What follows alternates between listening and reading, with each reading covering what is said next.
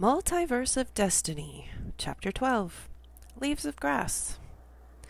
If you asked any reasonable person if the lake is beautiful this morning, they might tell you that it is astonishing, unreal, impossible, or even shockingly pulchritudinous. But I choose to agree with the turtle because I am no longer a human. I am a snail. I look to my right and up into the sky. Through the leaves of grass, the young woman is sitting on the wooden swing, contentedly enjoying the scenery.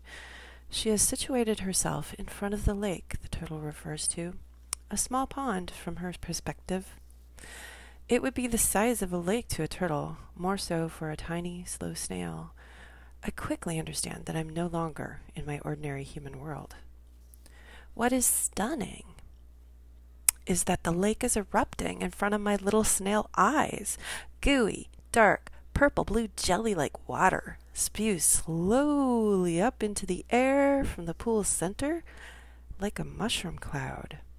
The effect is slow and even calmingly graceful. That is not all that is extraordinary about what I observe since I've changed perspectives. The trimmed turf around me is floating in the air in small bunches. The dirt, roots, and grasses have expanded and loosed themselves all about my reptile companion and me, above, below, and to our sides. From this viewpoint, the manicured lawn is no longer impeccable. The roominess, freeness, and aliveness of the clusters of verdure are not smothering, but welcoming and comforting. The sun's rays shine soft and warm on our shells. The experience is rather like being in space, I would imagine. The difference is that there's gravity in this world, in relation to where one wants to or chooses to be.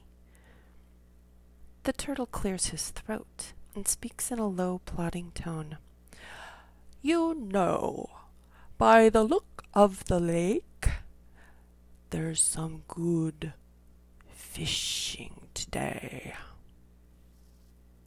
He pauses to think. How do you like my new fishing rod?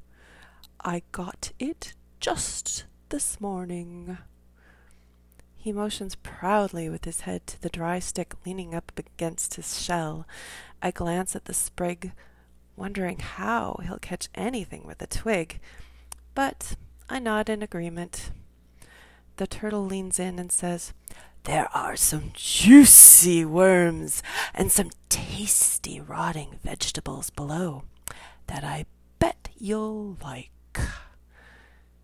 He looks down at me and smiles a turtly grin. Typically, the thought of eating worms and rotting leaves and grasses would make me nauseous, but today is different.